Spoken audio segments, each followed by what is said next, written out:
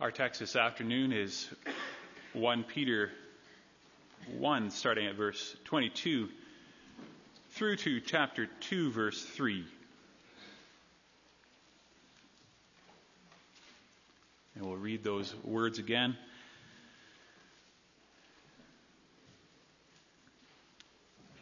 Now that you have purified yourselves by obeying the truth, so that you have sincere love for your brothers, love one another deeply from the heart. For you have been born again, not of perishable seed, but of imperishable, through the living and enduring Word of God. For all men are like grass, and all their glory is like the flowers of the field. The grass withers and the flowers fall, but the word of the Lord stands forever. And this is the word that was preached to you. Therefore, rid yourselves of all malice and all deceit, hypocrisy, envy, and slander of every kind. Like newborn babies, crave pure spiritual milk, so that by it you may grow up in your salvation, now that you have tasted that the Lord is good.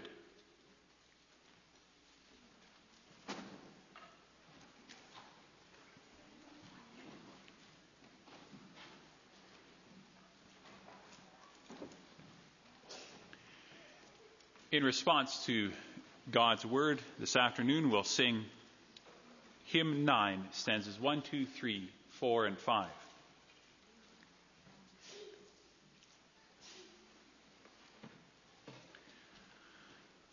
Fellow saints, once in a while you will hear that so-and-so is born again. It might be said about some pro sports player or a former Hollywood star. It's said about President George W. Bush. Time magazine will tell you that he's one of those born-again Christians. And maybe you've even met someone on the bus to school or at your workplace who told you quite happily that he or she was born again. We're not always sure what to think of this. We might even be uncomfortable with this language. Sounds Arminian, maybe. If all those other Christians are born again, what am I? Indeed, if someone asked us, would we describe ourselves in the same way? Are we born again? This afternoon, let's understand right off the top that being born again is good scriptural language. Why being born again describes something that's absolutely necessary for each one of us. It speaks of something that must take place. Think of what we can read in John 3. There Jesus speaks to a Pharisee named Nicodemus, and Jesus tells him that for a person to enter the kingdom of God, he needs to be born again. No, not to enter his mother a second time. We need to be born of the Spirit. Or think back to chapter 1, verse 3 of this letter. There Peter writes, in his great mercy, the Father has given us a new birth into a living hope. Brothers and sisters, can you say that you are born again? I hope that you can. For in our text, Peter wants to teach us about where we've come from as Christians. Yes, how is it that we are called the children of God? How should we live now that we are part of God's family? And what does God now expect for the rest of our lives? I preach God's word to you under this theme from 1 Peter 1 and 2. As holy strangers in this world, we've been born again through God's enduring word for showing sincere love and to keep growing up in our salvation. This morning in verse 13, we saw that Peter made an important shift. He began with that therefore, and we know why it's there. The apostle wanted us to see the close connection between God's grace and our gratitude. That inseparable link between the gift of salvation and the calling of service. Therefore, he said, this is how you should live. Be holy in all you do. That was the exhortation at the heart of Peter's words. Be separate. Be strangers on this earth. Show to those around you that you are different, and different for God. Dedicate yourself in His service in everything and in every way. As our God is holy, so be holy. But we saw that's a tall order. Those who first read Peter's letter might have walked away wondering, but who can do it? How is it possible to imitate the holiness of the living God? And perhaps we too bang our noses on that hard reality. We've got a lot of work to do. We thought we were doing all right, but God actually calls us to do much more, to do things far greater than we've ever offered before. He has said, be holy in all you do. But rather than let us sink into despair because of our inability, Peter reminds us now how it's possible. He says, you can be holy. You can present your entire life to God. Beloved, you can. Because, verse 23, you have been born again.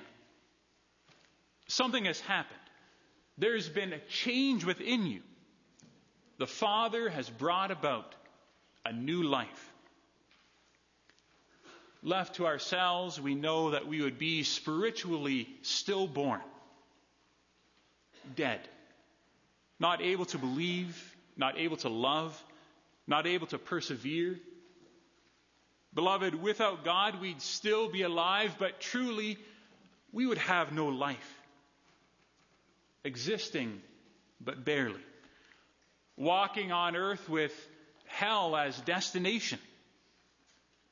Without God, we'd be zombies, enduring the long night of the living dead. Yes, such is the condition of those who don't know the Lord. But now day has dawned. There's light at the end of our tunnel. We've been born again. God has done something marvelous within us. He has made that which was dead alive. He has made that which was stone cold into something vital and warm. He has opened the closed mind, softened the hardened heart. In His great mercy, He has given us a new birth. And this birth, beloved, is unlike anything else. Indeed, it's not like the day when you or I were born. It's not like when our own children are born. True, the day of a birth is often a joyous day. It's such a blessed thing to have life, to receive life. And yet the reality remains. Physical birth is our entrance into a world that is passing away. Physical birth actually begins that long process of dying. 70 or 80 years later or less. It's like someone once said rather darkly, every day you live is another day closer to your death. Now those are unpleasant thoughts for a baptism service. Yeah, that's what Peter is saying. Peter contrasts our first birth with our new birth. The first time we are born, he says, it's of perishable seed. We're all born of only human stuff.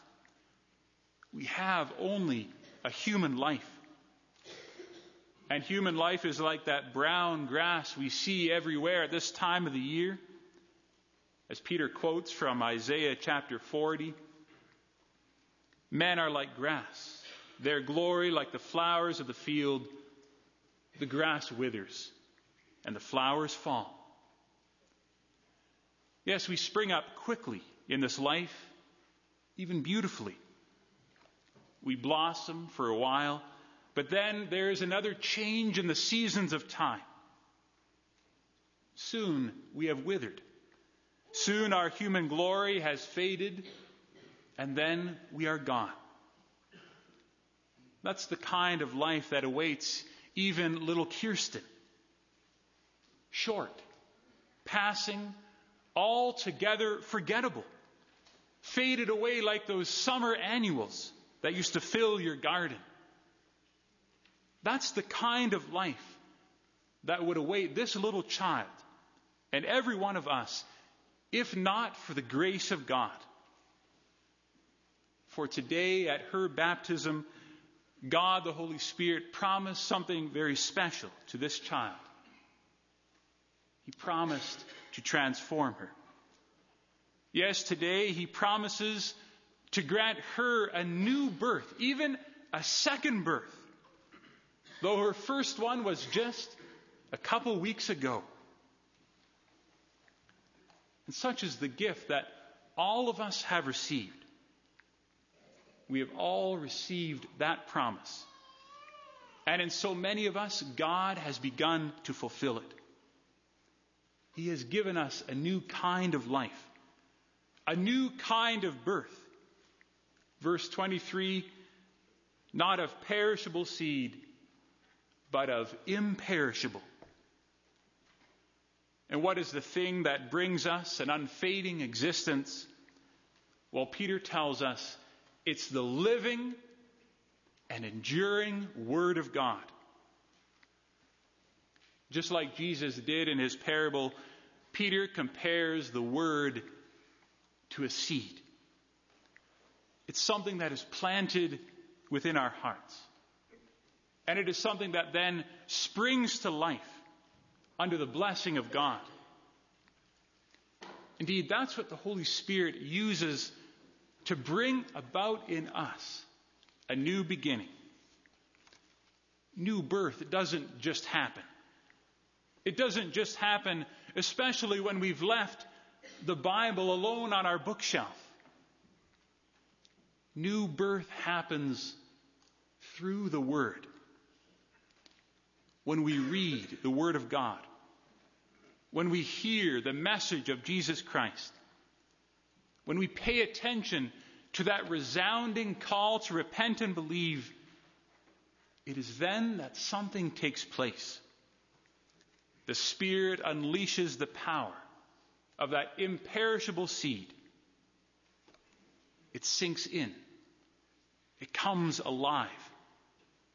And the amazing result for us who once were dead, we become truly alive. We believe the message we hear. We desire to do the will of God. No, it might not happen all of a sudden. There might not be a date on the calendar that you can point to and say, this is my born-again birthday. New birth might not even fill you with overwhelming emotion or the tinglies. But if you've been born again, there will be in your life a real effect, a real difference. Your life will have a new character, for you'll be glad to know the Lord. And no, your life won't be perfect just yet. Just like when a baby is born, the parents know there's going to be a long process of growing and maturing for that child. But by God's grace, that new life will become something beautiful in the eyes of God. And the marvelous difference with our new life, beloved, is that it lasts. It is permanent. If we have been born again, we will never die. Sure, our bodies might wither and fade away, but our hearts will go on. Our spirits will live forever. Those who have been born again will never reach the end of their days. not because of good DNA, not because of fully funded health care. No, we will live forever because of that seed that has sprouted within. We've been born again of imperishable seed, what Peter calls the living and enduring Word of God. It's God's Word. It's God's message at work in our hearts. And Peter reminds his readers, verse 25, this is the word that was preached to you. When I was with you, Peter writes, this is the same message that I brought. This is the life-giving stuff that you can still read in God's Word. This is the life-giving news that you hear every Sunday. This seed has not been kept from you, but it's been scattered on your hearts, even by the handful. Beloved, that's where your new life is from. And this is how God can fully expect you to be holy in all you do. By yourself, it is impossible. By yourself, you'd be dead in the water. But God has made you alive. He has planted that word in your heart. And so you can do it. You can lead a different style of life. You've been born again, says Peter, for showing sincere love.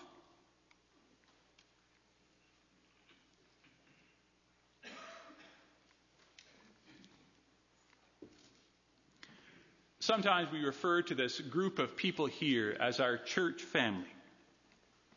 Often we refer to one another as brother or as sister. And these terms point to something wonderful that we share. Through His Word, God the Father has made us into a family. He has given us the closest possible relationship. We are family.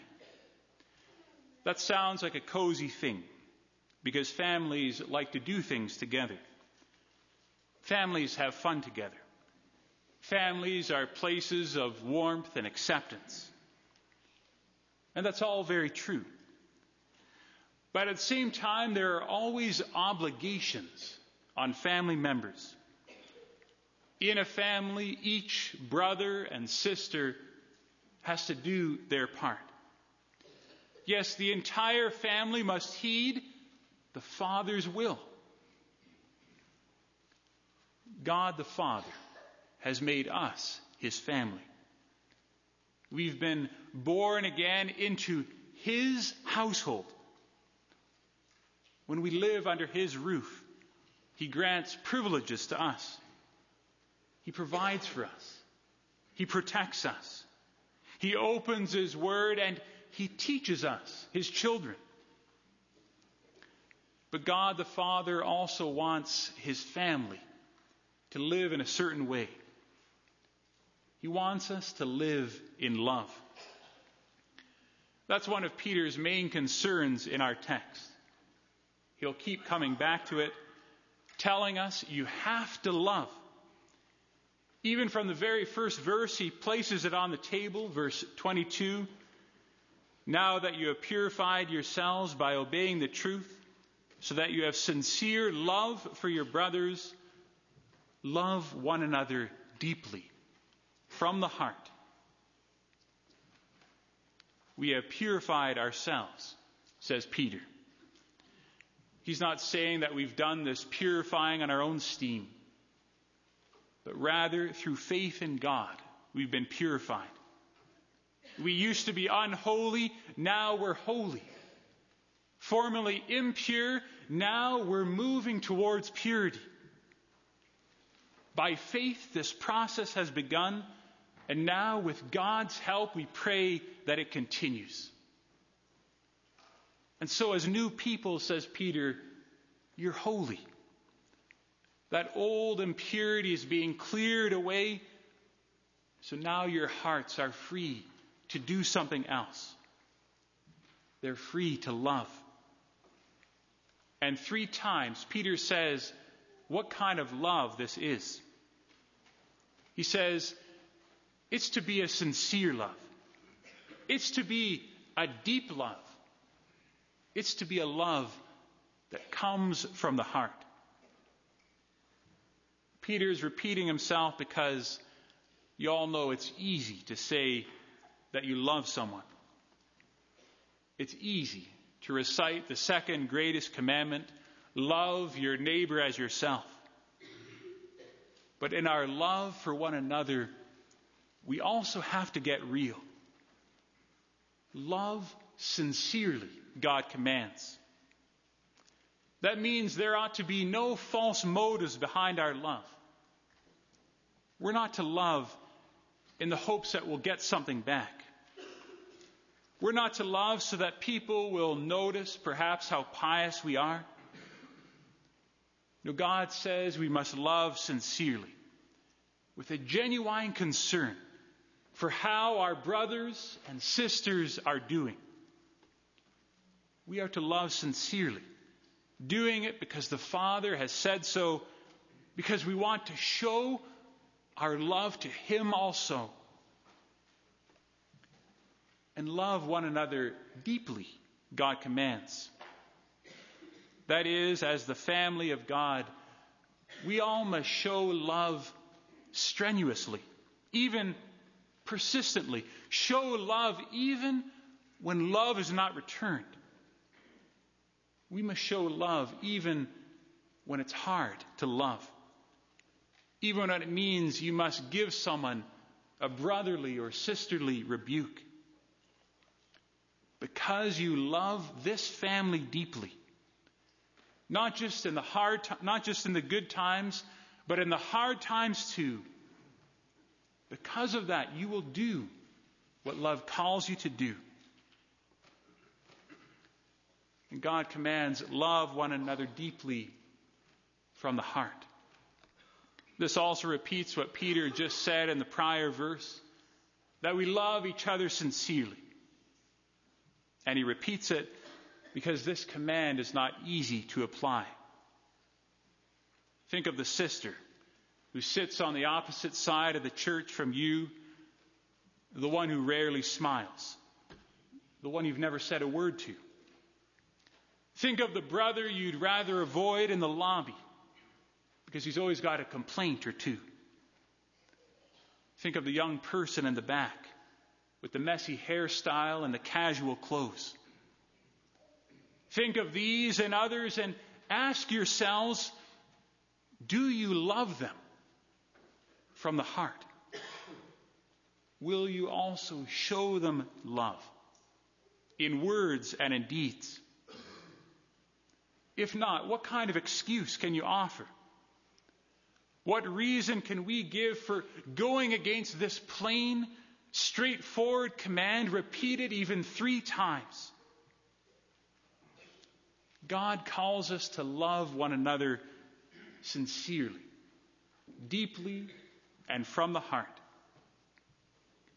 By new birth, we're God's family. And God wants us to live together in that beautiful bond. Love then is in the greetings that we give to each other in the lobby. Love is in the things we do for those who are sick. Love is in our steadfast prayers for one another. Love is in our encouraging words when someone has done a good job or when someone weak needs encouragement. Love is in our willingness to serve. In the kitchen during a time of fellowship, in committees, in consistory and council.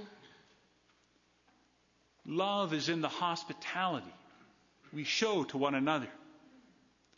Love is in the efforts we make to reach out to that brother or sister that we don't really know.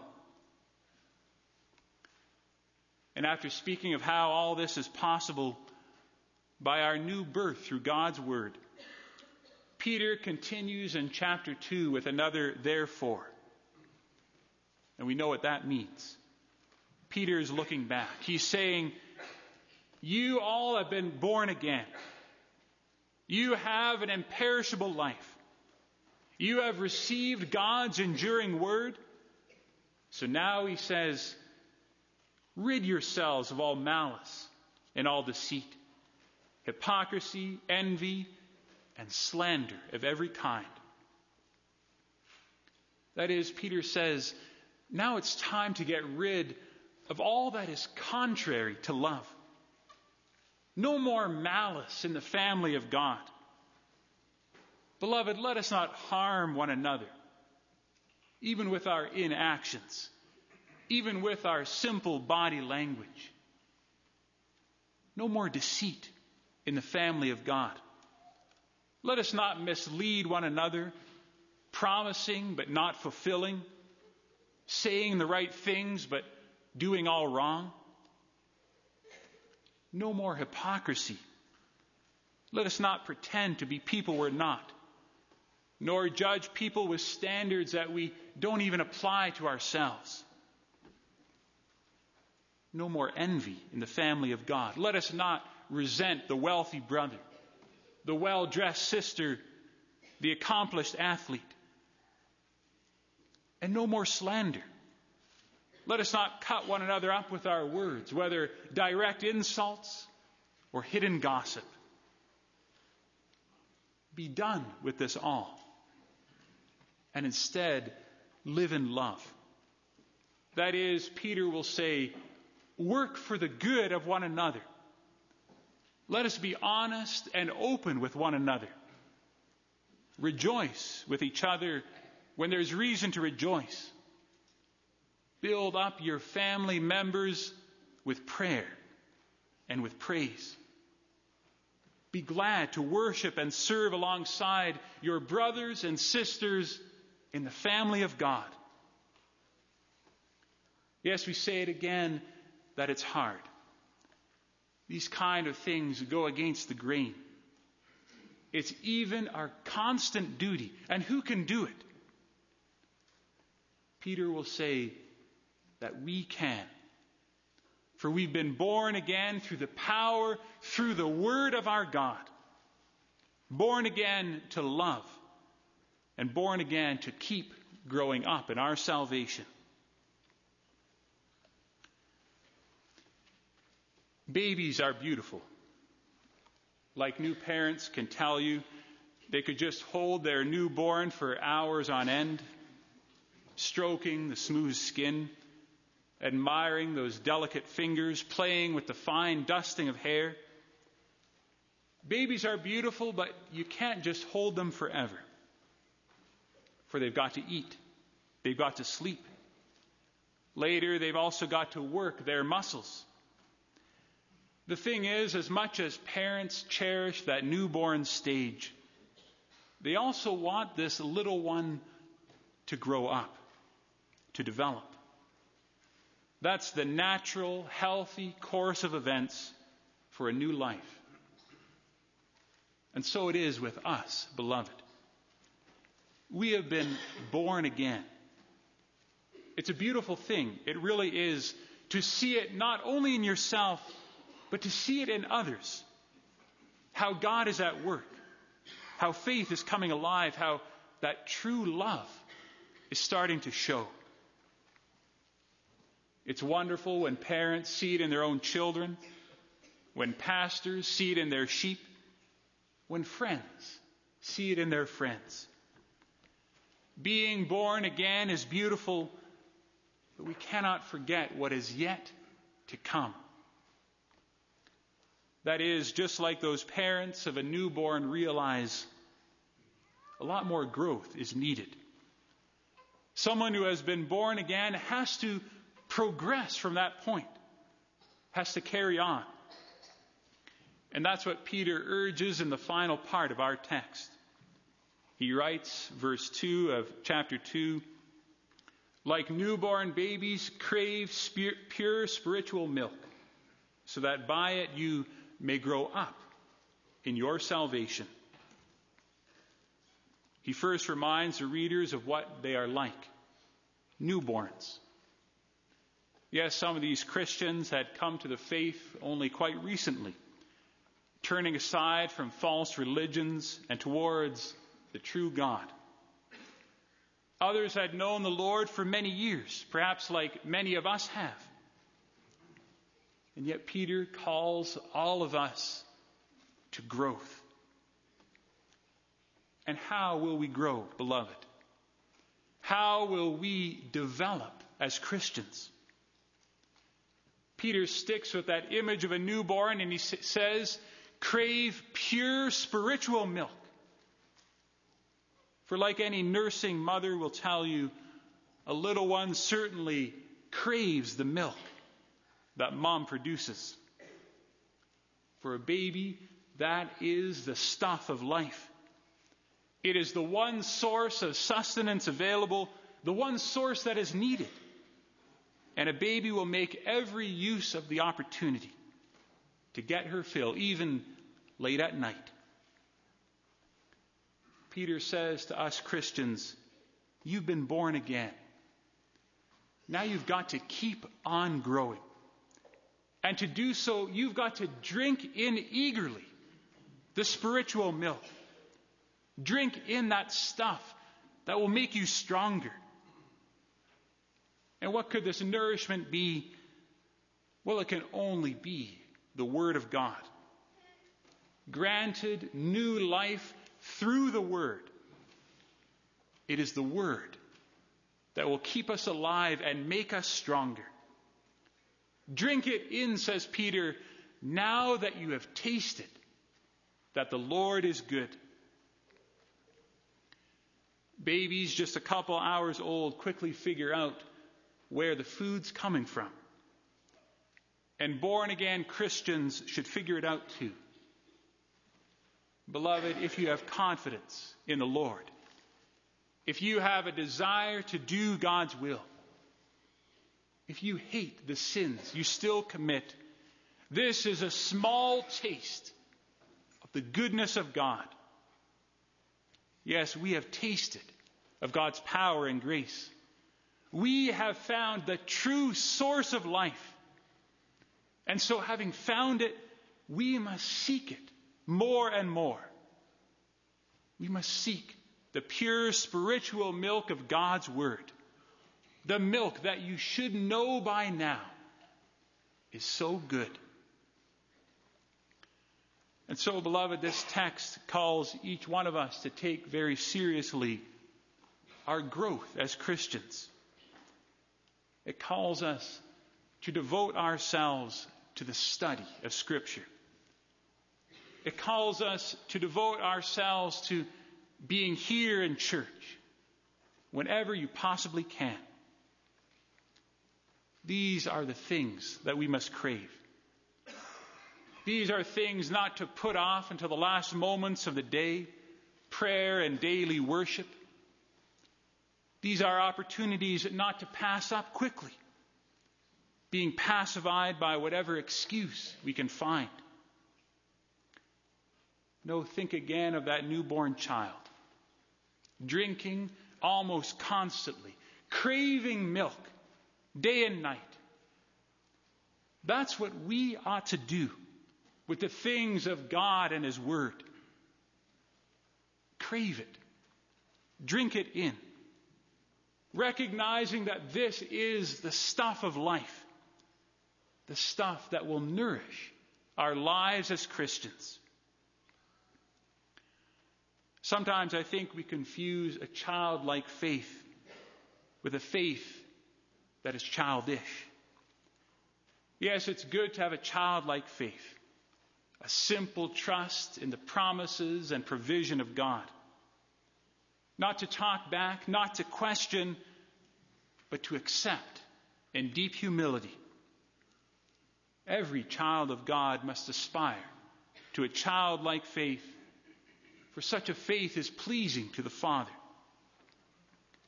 But beloved, God is not pleased with children who could know better. He is not happy with children who refuse to grow up. Children who are childish. For the Father calls all of us to maturity. The Father calls us to develop our relationship with Him. Indeed, says Peter, grow up in your salvation. Seek to understand more and more what it is that God has granted you. Seek to mature more and more in your faith. Seek to grow more and more in your love for your brothers and sisters. Yes, that is the calling of our text. You have been born again. And thank the Lord that you can say it, I am born again. Say it not with pride. Say it not thinking that now it's time to stroll to eternity. But say it with prayer. A prayer to increase in sincere love. A prayer to keep on craving that pure spiritual milk. A prayer to keep on growing up in your salvation. Now that you have tasted that the Lord is good. Amen.